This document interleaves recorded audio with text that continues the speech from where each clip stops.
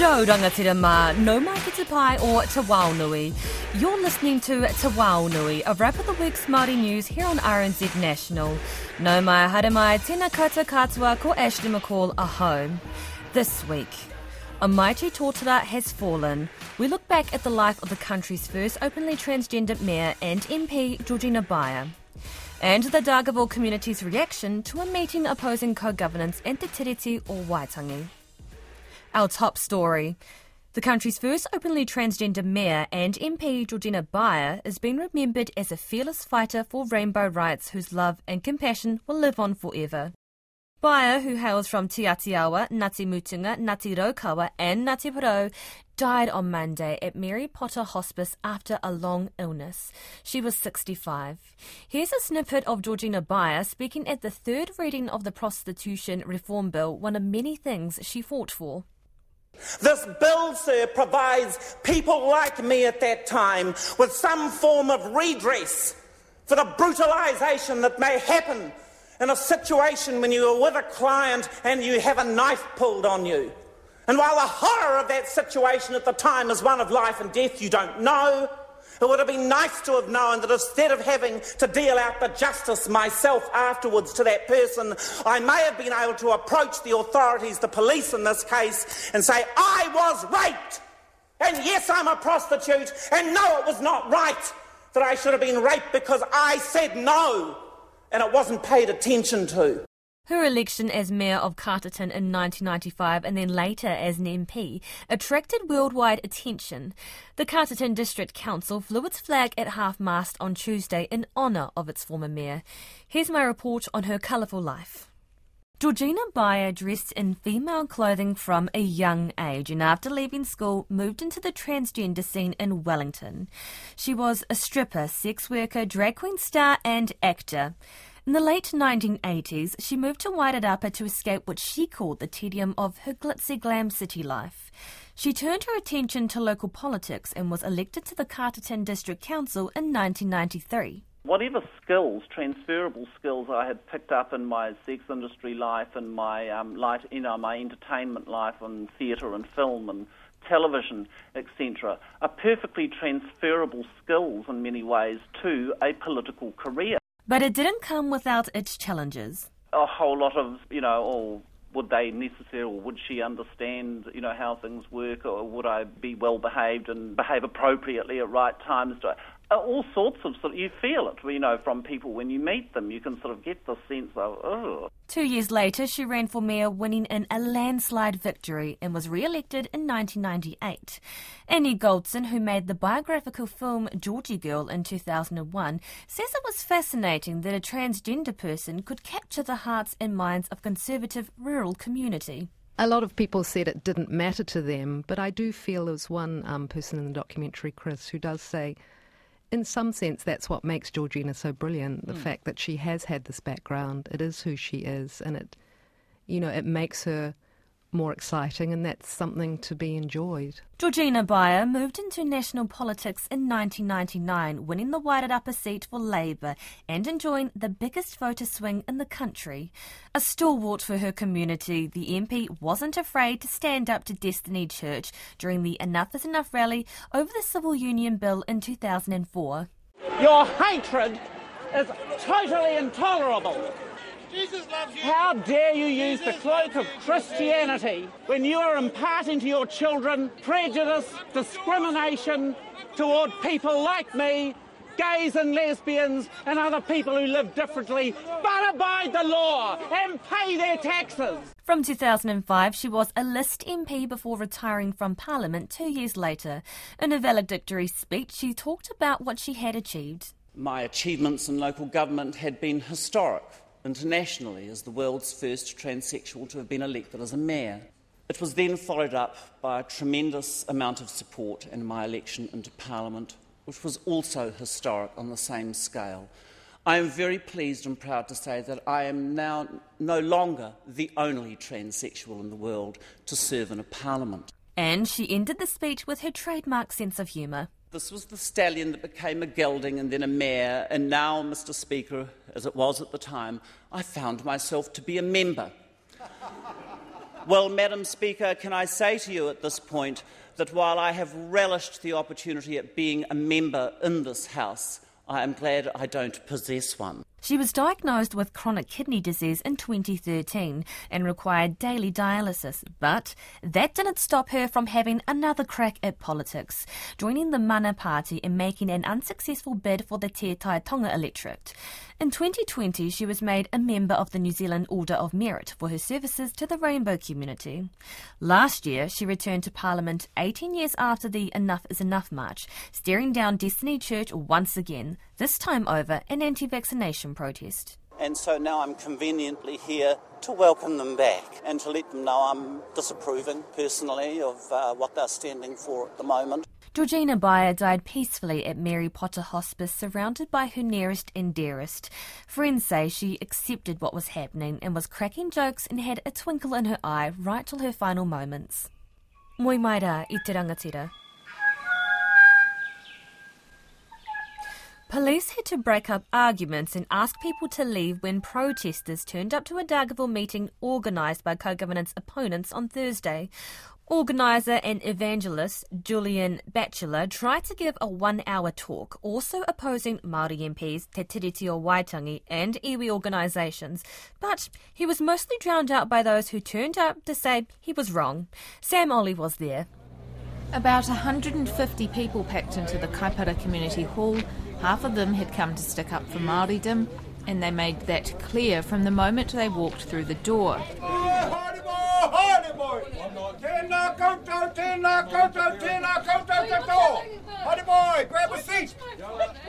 Many didn't like what Julian Batchelor had to say. To investigate the trail of Treaty of Waitangi fraud and corruption. The interruptions coming thick and fast as he spoke his views of the treaty and co-governance. Co-governance? Does it teach co-governance? Article 2, no it does not. It's an impossible interpretation.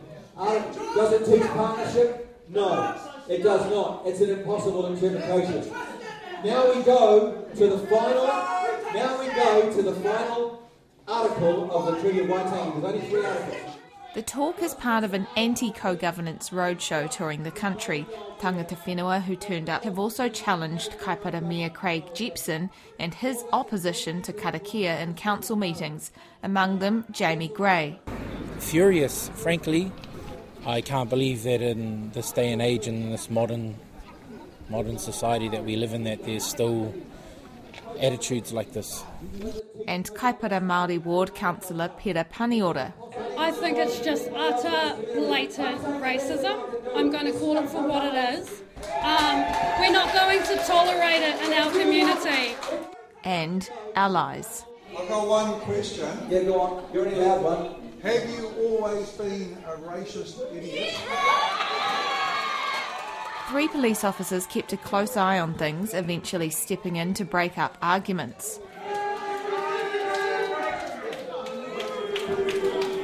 Julian Batchelor told the crowd they reminded him of his high school teaching days dealing with unruly teenagers. When his critics tried to speak, Julian Batchelor eventually turned off their mic. Listen to you, but you can't listen to us. I see how it is now. Police then asked people to leave. Organisers ended the night hurriedly trying to sell and distribute books, calling the Treaty of Waitangi a con.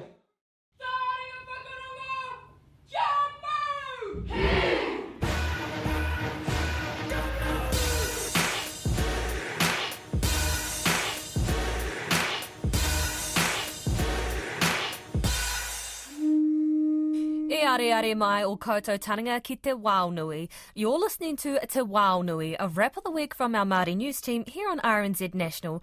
Ko Ashley McCall tēnei. People in a remote East Coast town are growing worried as winter nears, with dozens of whānau living in cyclone-damaged homes. Uawa, or Tolaga Bay, was hit by Cyclone Hale and Gabrielle. It's also dealing with mountains of slash that rush down waterways every time it rains. Here's Jamie Tahana from Uawa, Tolaga Bay. The beach here is meant to be sandy, but from White Cliff to White Cliff, it's slash as far as the eye can see. It destroys bridges, dams rivers, and sends water, silt and logs ramming through homes. All around Uawa, houses are condemned and people still scraping away silt. Local Jasmine Leach says after the 6th storm in a year, people are fed up. Oh my gosh, how much more can we take? The slash has been huge. The impact of that has changed the course of rivers, has changed how people do things, they've cut people off. So I guess there's a sense of hopelessness. What next? What more can we take? Every time it rains here, people get anxious. One evacuated resident, who asked not to be recorded, says she turns on music every time it rains, her eyes locked on the river. Her home in Mangatuna flooded in January, and then again in February. Jamie Kernahan, who's helping to pack hundreds of kaipax at the Hawara Clinic, says people are on edge. Winter's coming around quickly. Every day's a worry. I don't think any of us looking at the weather map or watching the weatherman because it's scary. It's scary to think that, it's just happen over and over again. 3 weeks on and this village is reconnected to Gisborne, but the highway north will be cut off for weeks. Drains are still blocked with silt. Residents say lakes form in just a light shower. And now there's concerns about the future, with many living in water-damaged homes. Tātai Kutia, who lives in nearby Whangara, says Gabrielle has killed off a lot of jobs. There's no mahi. They've still got to feed their family, They've still got to pay the bills. What's going to happen? It's already been a month. What happens 6-month mark, at 12-month mark? How do they pay their bills? How do they feed their whānau? What does that look like? But Jasmine Leach, who whakapapas to the local Te Aitanga a Hauiti, says there's a determination to stay. She says Hapu and Marae need to be empowered to stand up their own response, but also to develop a future here. It's easy to say that, to say, oh, well, you just need to move. Well, actually, this is where our peto is. This is where my whakapapa is to the whenua. So there's a whole tikanga or there's a whole cultural framework that is probably left out sometimes. All around town, there are posters reading, "Save the whenua, save the moana, stop slash." The government's announced an inquiry and promised to support the East Coast with the rebuild. Tātai Kutia says he'll wait and see. They've all been through here and done their visits and indicated that help's on its way, but nobody knows what exactly that looks like or when exactly that's going to come. So in the meantime, life's still got to carry on. We've still got to get on with things. Because if we sit and wait, it might not never come. There's also a level of cynicism. It's tough to participate in a rapid inquiry when you're trying to salvage your home.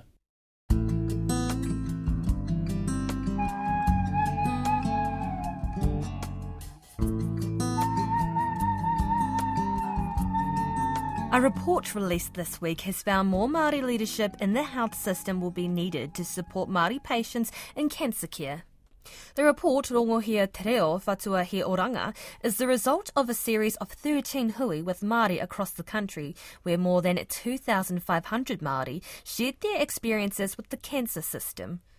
Pōkere Pāwai spoke with the Acting Equity Director at the Cancer Control Agency, Sasha Webb, about the report.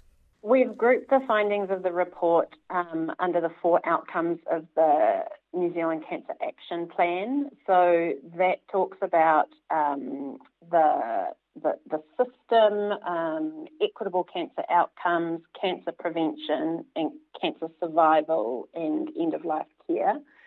So I guess what we heard was some really powerful themes from our whānau about things like Māori cancer leadership being needed at every level, support being needed both for the Māori cancer workforce and the non-Māori cancer workforce. They want to see their information needs being addressed, and then also things like holistic care being needed for both patients and whānau. So there were about 30 themes that we were able to gather through this hui series. And through the hui, what were some of the, specific things or some of the negative experiences that whānau have told your team that they've had during their cancer care or with the health system? So many whānau struggled to navigate the health system through their cancer diagnosis and then on into their treatment. Others shared stories of how they feel like the current system isn't designed for Māori, or they feel unable to trust in the health system. And then others talked about how things like the diagnosis process, to them it feels like it can be unnecessarily traumatic. What were some of their suggestions, some of their ideas about how could they make this more accessible to Māori? Whānau talked a lot about their aspirations for change in this space, and I guess it's important to kind of note that this hui series took place just before the reforms were announced to the health system. So a lot of the things that Whānau talked about, we're seeing come to reality now. So having a greater presence in shared decision-making and co-design was something that Whānau talked about. Being able to look at prevention holistically, ensuring that data and information is captured and looked after in a way that suits both patients, whānau, and the clinicians so that they can make good decisions together. And then also things like looking at how we prevent or how we work with our whānau and our kaupapa Māori service providers to prevent cancers from occurring in the first place. This was a really powerful hui series for us as an agency, and it enabled us to really connect with whānau up and down the motu, to hear their stories and better understand their lived experiences. And that's going to help drive our work, both for our organisation and we hope for other organisations across the health system. That was Acting Equity Director at the Cancer Control Agency, Sasha Webb.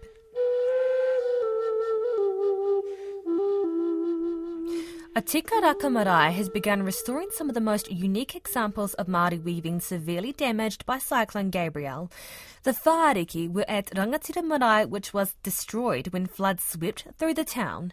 But the restoration is happening as whānau confront the difficult question of whether to relocate their marae. Jamie Tahana reports from Tika Raka. With the delicate swirl of the brush under the trickle of a hose, the silt finally gives way. Stroke by stroke, the caked-on mud slowly crumbles, once again revealing the pattern beneath. Look at it, beautiful. Look at the pattern coming out. Here, whānau work to restore the taonga they saved from Rangatira Marae. They're delicately cleaning 8 precious whāriki, all nearly 100 years old. They're helped by one of the country's leading conservators, Rangi Tuatahi Te Kanawa. These that remain here were in the wharenui. The waters came in there up to 3 metres high, and then there was the silt, and then because we couldn't get access into them, then mould grew. Cyclone Gabrielle devastated Rangatira Marae, along with much of Te Karaka. Whitioa Ropitini says waters spilt over the stop bank, washing away a shipping container and ablution blocks. The wharenui still sits buried in silt. Let's put it this way, it was an experience, and an experience I wouldn't wish upon anybody else. You know, the fear that comes. Almost 3 weeks on from that terrifying Tuesday night, Te Karaka is a landscape scarred. The Waipoua River still runs a murky brown, the roads still a dusty beige. Cars sit abandoned where nature dumped them. Many houses sit broken and condemned. I make note of politicians saying community strength. Well, reality is community strength is now running on E. And the whānau of Rangatira Marae, like many marae around here, are having confronting conversations. The wharenui, Te Whakahau, opened in 1926, its name given by Te Kōti. But the site is where Ngāti Wā here have lived for generations as mana whenua, and it's where their tipuna lie. But now they're having to contemplate a move, and it's a complex and deeply troubling question. What suitable land is there left to relocate to? It's hard yaka to bite, which means we then have to disattach ourselves from a tūranga wāwai that was gifted to possibly now a tūranga waiwai we have to buy. And I'm talking about leaving a whenua that was gifted to move to a whenua that we have to purchase. And so do we call that tūranga waiwai? Do we call that tuku iho? But in the meantime, they're preserving taonga they can carry, whatever decision is made.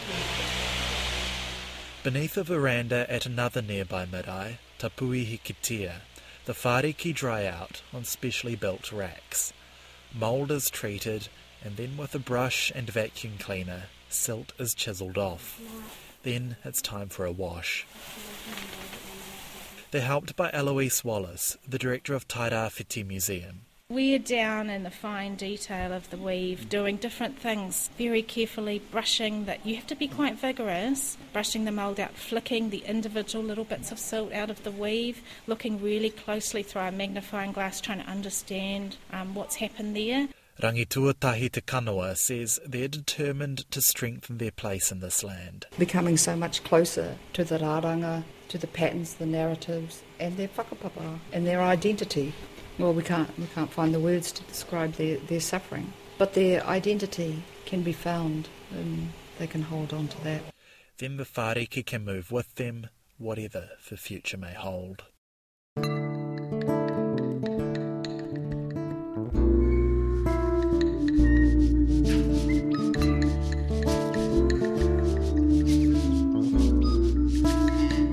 Kuna Te Waunui I Tēnei Wiki. That's Te Waunui for this week. You can find all our Māori news stories on our website, rnz.co.nz, under the Te Ao Māori section. Thanks for joining us. Ko Ashley McCall tēnei, noho ora mai, tēnā koutou katoa.